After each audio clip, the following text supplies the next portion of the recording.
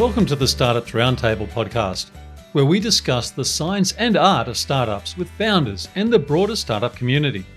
I'm Tony Hackett, and I've spent over a third of my B2B sales career either working for early stage startups or as a go-to-market and social selling mentor for founders and their teams. In each episode, we will explore various topics, including decision-making, team building, and growth strategies. Before we meet today's guest, I'd like to start with an acknowledgement of country. We acknowledge the traditional custodians of the land on which we meet. Here in Sydney, it's the Gadigal people. We pay respect to elders past, present, and emerging, and extend our respect to all Aboriginal and Torres Strait Islander people attending today. Sales conversation intelligence is a new and promising technology used by managers and sales reps to help improve their performance. The idea behind this type of software is to allow managers and sales reps to listen in on sales calls and then receive data and analytics about the call afterwards. This data can then help improve the sales team's performance. Additionally, conversation intelligence software can also help train new sales reps, providing real-world examples of how experienced sales reps handle various situations. So let's get to it and meet Wingman CEO Shruti Kapoor. Shruti, thanks so much for making the time to join me on the podcast today. Wonder if you could get us underway by telling us a bit about yourself pre-Wingman and also sharing with us what you're up to with Wingman. Absolutely. Thanks for having me, Tony. I spent my early life, or rather my early career, doing things very different from sales. I started out with investment banking at Morgan Stanley in media and telecom, and then spent almost a decade looking at investments in early stage technologies coming out of like university research or, garages of tweakers and inventors. But through that journey, I was always really curious about just the startup world and the ability to take something which was just an interesting idea. Maybe you came at it as a solution or you came at it as a problem, but then taking it all the way, seeing how the market reacts to it, making those adjustments and iterations. So, that was kind of my sole motivation to doing a startup. And, eventually I got the courage and started Wingman 4 years back. And here I am. Now, 4 years back it feels like a long period of time, but if we throw COVID in the middle of that, it's not much before COVID that you actually started your startup. How did it feel being very, very early into this journey and then COVID was on the doorstep? What impact did that make to you and your thinking through being a founder and having made this big decision? Yeah, it's funny. I think, the early part of pandemic, was hard, partially because as a very young startup at that point, we didn't really have systems and processes in terms of, working with each other even, which were, mature enough or enough documentation for people to kind of move to that remote work scenario. That was one part. The second part was, so Wingman is a sales technology which analyzes conversations and helps sales teams essentially make better decisions around how they should be interacting with their customers. And when COVID started, the first thing that happened was, I think is also happening today, is sales teams get impacted when there is uncertainty. So our largest customer at that point had to lay off 80% of their sales team. So something like that, when you have only a handful of customers, can be pretty dramatic. But then what also happened over a period of time as the pandemic started to settle down was two things. One was we saw, because we were giving analysis and recordings of these sales conversations that helped teams who are now remote stay in touch, adoption of the product just shot up. We were seeing people coming into the product 5x more than they were coming before the pandemic. And we started getting a lot more feedback from our customers, which was great. The second thing that happened, which I think as a startup was very interesting for us, was we didn't have to throw budget to get our voice heard. So we could actually compete on a much more equal footing with some of our largest competitors without having to spend the money, because there were no real events, and virtual events don't cost that much. And you could be a part of virtual events without having to fly. So it also broke down the geographic borders. So I think, the early signs were a bit discomforting, but I think once things settled in, overall fairly positive. What you're doing also appears to me to be very disruptive. And that being the case, there's an element of education I'm expecting that you're needing to bring to your prospective customers. But in some ways, I'm kind of curious, does it start to look like a change program? I'm not wanting to make it more grand than it needs to be, but it does feel like that you're offering a way for sales teams to fundamentally change? Maybe just for everyone's benefit, right? Like what Wingman does is we are recording all of these sales conversations, which could be happening over, phone calls or Zoom meetings or Google Meet. And then we are transcribing it. We are trying to pick out, what is actually happening, like what are the main topics being discussed. Are, people talking about negotiations? Is it timing which is coming up more, etc.? And then part of it is giving everyone that post-facto analysis, but also in real time as these conversations are happening, being an aid or assistant to the salesperson or, wingman to the salesperson. And the idea is that, hey, somebody asked you for a discount and instinctively you might say, sure, let me go check with my manager. But maybe the preferred response is for you to take a step back and talk about ROI. So that's kind of what the program looks like. And when we work with companies, there are, I think, two types of change management that people need to do. One is around just getting the acceptance to recording calls, because in a B2B sales setting, that's not the norm, I think, or it didn't used to be the norm 5 years back. And we would hear all sorts of, responses like, hey, my salespeople say all sorts of shit on calls. There's no way they'll be comfortable recording it, right? And people use all sorts of means to also negotiate deals. But then the second part of it is change management that we assist, which is, hey, I think this is a new playbook that I want my sales team to adopt, but it's so hard to actually get a salesperson to change their habit. And so doing the change management around, adoption of playbooks and helping people both having reminders that, hey, this is how you could be addressing this objection. And two, giving managers a way to see how the adoption of the new playbooks is coming along. Like, did Shruti talk about this in 30% of our discovery calls versus Tony spoke about it in 65% of his calls. So those type of things as well. So now both of those together, like it's two different types of change management that you're trying to do at the same time. That's interesting. Do you find that it puts a different pressure and at the same time a different opportunity in the hands of the sales managers? Absolutely. I think what a lot of sales managers struggle to do, especially when they're transitioning into a management role, is how much do I need to be involved with each deal and with each conversation, right? Versus, how much of a step back should I take? And one of the concerns that they have when they decide to take a step back, and like when it comes to taking a step back, it's like they still need to understand what the customers are saying. They still need to understand what's working in a pitch, what's not, so that they can actually help go design a better playbook. But they don't want to come across as micromanaging. I think this gives a great avenue to sales managers to not feel like they're micromanaging by, stepping in on their reps' toes by joining calls. And if they join the call, then the dynamic changes. But now they're able to go back and like observe all of these conversations and take notes, really see the patterns, and then use those to kind of create their sales playbooks.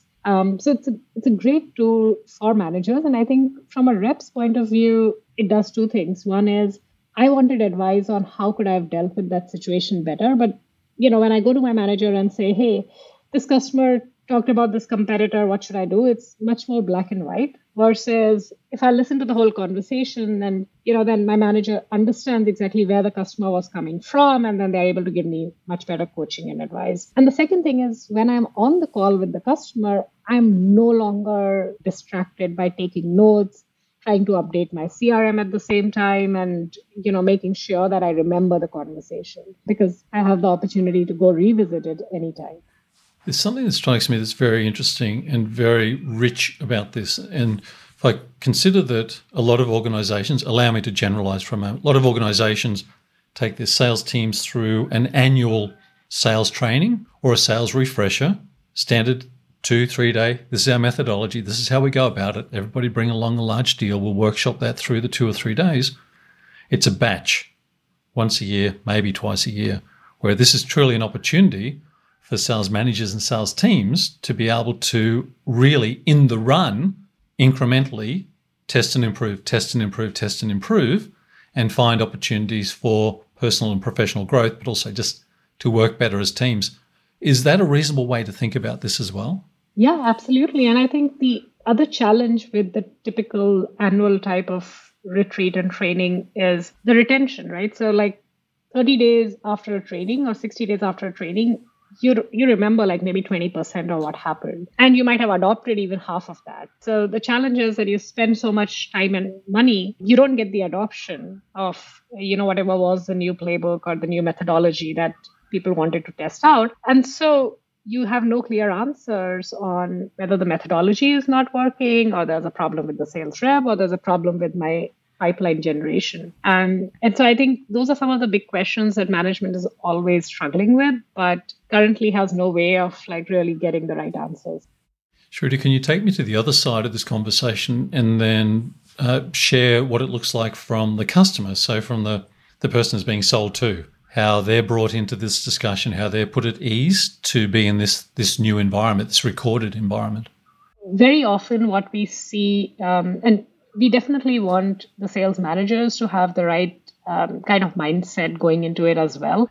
At the end of the day, it is still a fairly personal interaction, right? And the outcomes will depend on, like, do people view this as a coaching opportunity, or do people view this as a fault finding mission? And so I think what is important is, like, the first thing we do is we actually help the managers understand how the platform helps the sales reps, right? So at the end of the day, if the sales reps approach this as, hey, this is going to help me do my job better versus this is going to just help my sales managers, you will see a big shift in the way people approach the platform or the adoption. And I like to use Salesforce as an example of that. I feel like Salesforce is very much a tool for the managers. Very few sales reps will say they get value out of it, right? And I think that's the exact opposite approach that we take with the platform. We are like, it doesn't matter how many dashboards your manager can see. At the end of the day, the change happens in the field with the reps. So if you can enable the reps to make the change and help them track that better, then you're actually going to improve the organization's sales process. You're going to benefit the reps and you're going to benefit the manager. So we look at it as a very bottoms-up approach. And so what will happen is, the sales manager gets introduced to the platform, and then we would ideally have them send out an email inviting their team to test out the platform, but also to say that, hey, we would love your feedback because this is a platform for you to benefit from. This doesn't require you to log in to enter data. This is going to actually help you automatically update your CRM because it'll know when you had the conversation, did that call actually happen? Plus, this is also in some ways a substitute or an aid to taking notes. And then the sales reps they could still look at this with somewhat of a suspicion. And I think the next stage there is really, how does the manager react to the information that the platform shows them, right? Do they go at it, like I said, with fault finding, or do they go at it as, hey, that was a great way that you handled their objection around pricing, but here are a couple of talk tracks from some of your peers, and maybe you could test this out next time and let me know how that works out. It's also an opportunity for peer learning, which is often very hard, especially in the sales environment, but even more so today with everybody being remote. That's a wonderful way to put it. I started to think as you were discussing it, what it would look like from a buying team, and how a buying team could actually take the same approach for the same benefit of being a better acquirer. And I think back to the Challenger sale, whenever that book came out, and they brought out one not long after that, which is the Challenger Customer or some such title, which was to say there are different types of buyers to match up with different types of sellers. So in fact, a buying team could be going through the same learning and improvement process. What also struck me is that it allows an organization to stand behind their cultural statement. If you tell me that I'm joining the company and we're here to help you improve, how are we doing that? This is how we do it. We care enough to get to the granularity to be able to share, and all of the things you've just discussed, that becomes a very tangible stake in the ground to do with culture. Yeah, absolutely. And I think a lot of times organizations don't realize what is their biggest lever to retain their top talent, right? The top talent is going to make good money for themselves. They're going to make good money for you. And they're also going to be highly sought after. One thing with sales is it tends to get a little bit repetitive and boring after a while if you've been working with the same company and the same product. And you can't have like a management path for every sales rep who's doing well in the team. Now, your biggest lever to actually retain them is that they are feeling that they are growing and that they are learning. And something like this can actually be a big, big platform for them to, feel that way. And also for them to be able to then pass that on in like a more peer-to-peer learning and mentoring fashion. That's really powerful. I'm also picturing that there must be some amazing behavioral data that you get to see. Are you seeing any interesting trends that have emerged from that mark 4 years ago through COVID and as we're in a very tough economic environment now? When COVID started and we were seeing pretty big changes in terms of how sales teams were faring, and a lot of different sales leaders that we spoke to, they were like, hey, I'm not seeing any deals close. And I think, the main reason is budgets are frozen right now. So we said, okay, why don't we go and look at some of the conversation data and see, what is the biggest blocker to deals closing? And to our surprise, what we realized that while budget was coming up, the biggest factor during those conversations that was showing up was really timing. Because there was so much uncertainty, it wasn't necessarily that people suddenly overnight didn't have budget, but what they were most worried about was that, hey, I don't know, what 3 months later or 6 months later my business might look like. And therefore, I can't make a big decision right now, whether it's investing in technology or a new vendor of any sort. And so our feedback to the sales managers was, instead of just going all out with discounts, what you need to do is have a much better nurture flow and think about your deal velocity as something that is going to go down. All right. And make sure that your sales reps are actually doing follow-ups 1 month later, 3 months later, even though previously your deal velocity might have been like maybe you close deals in 3 weeks. And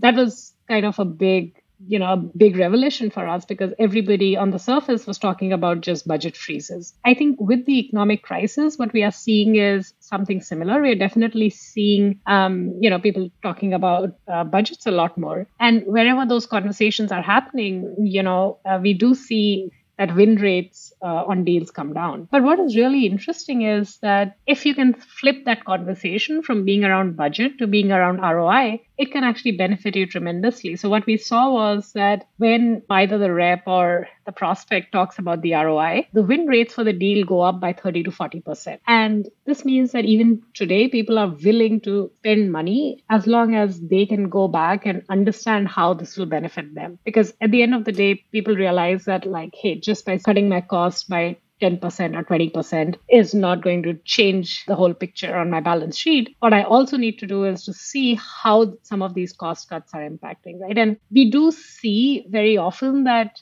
when companies go into the situation where I need to show my team that I'm being conservative about budgets, they don't make the best rational decisions around budgets, right? Like you might see people saying, hey, I don't want to send reps for an event, right? It might only cost them like $5,000 for a rep to attend an event. And if the rep gets you like even 2 deals of $20,000, is that much better? Just like in those conversations, people think about ROI and are able to justify budgets. In whatever other sales that you are doing, you have to present it from an ROI perspective. It's really powerful. It's most powerful to hear what you just said based on data.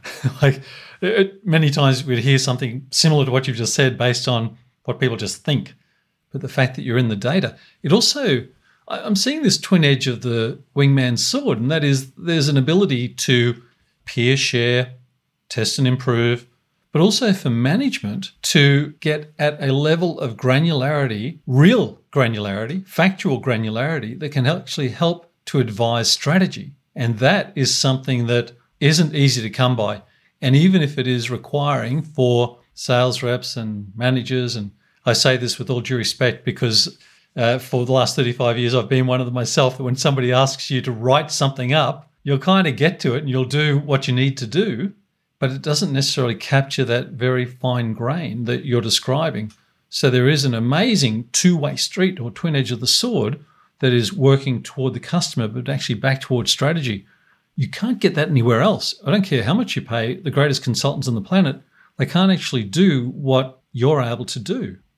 That's a very valid observation. Like, for the economic downturn analysis, we were able to look at data across millions of minutes of sales conversations. I think for each organization, when they look at their own data, they also realize the nuances. Because, if you're selling a $100,000 product versus a $5,000 product, some of those trends are going to look very different for you. And when they're able to go back, look at their own data, look at, why some of their reps are doing so well, how does that correlate to, what they're talking about in the calls, when are they talking about pricing, it's really quite powerful. And then you're no longer relying on generalizations, right? And then trying to put guesswork into saying, hey, does this apply to me or not? Now you're able to look at that data and say, oh, this doesn't apply to me. So I don't need to care like what that consultant who I paid, a bunch of money said. I can see from my data that my best reps don't do this and they're still doing really well. Shruti, is there a diversity and inclusion lens that you ever put over the power of Wingman?